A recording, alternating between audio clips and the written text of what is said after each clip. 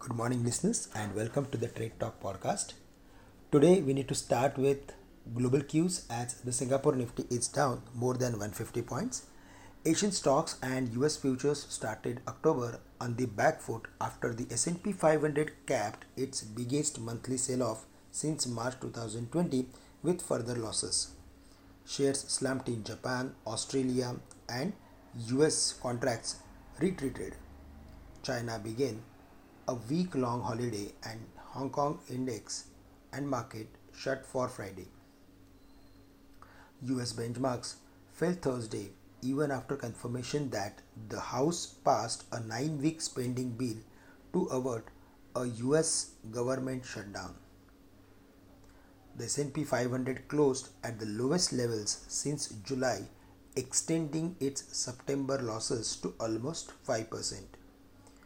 Economically sensitive companies like industrials and financials were among the worst performers.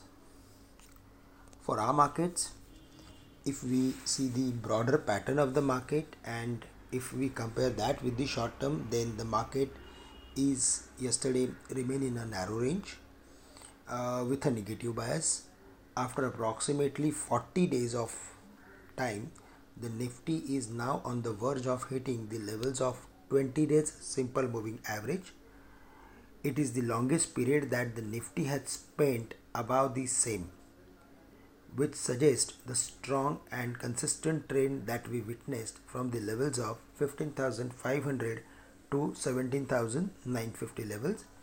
And that's the reason we are of the view that in case if we see the market is falling to, let's say, 17,400 or 17,450 levels, then there we should look for adding some long position, as deep buyers may take an opportunity to invest in strong companies with a view of medium to long term. The strategy should be to look for adding some long positions between 17,500 to 17,400 with a stop loss at 17,325 on the downside. So if there is a short term view, then certainly we should look for adding long position if there is lower opening in today's date, but with a stop loss at 17,325. If there is a medium to long term view, then certainly we should look for adding select companies with a medium term view.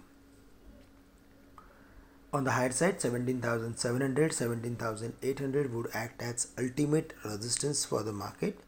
For the October series, our focus should be on pharma, auto, metals, and select IT companies.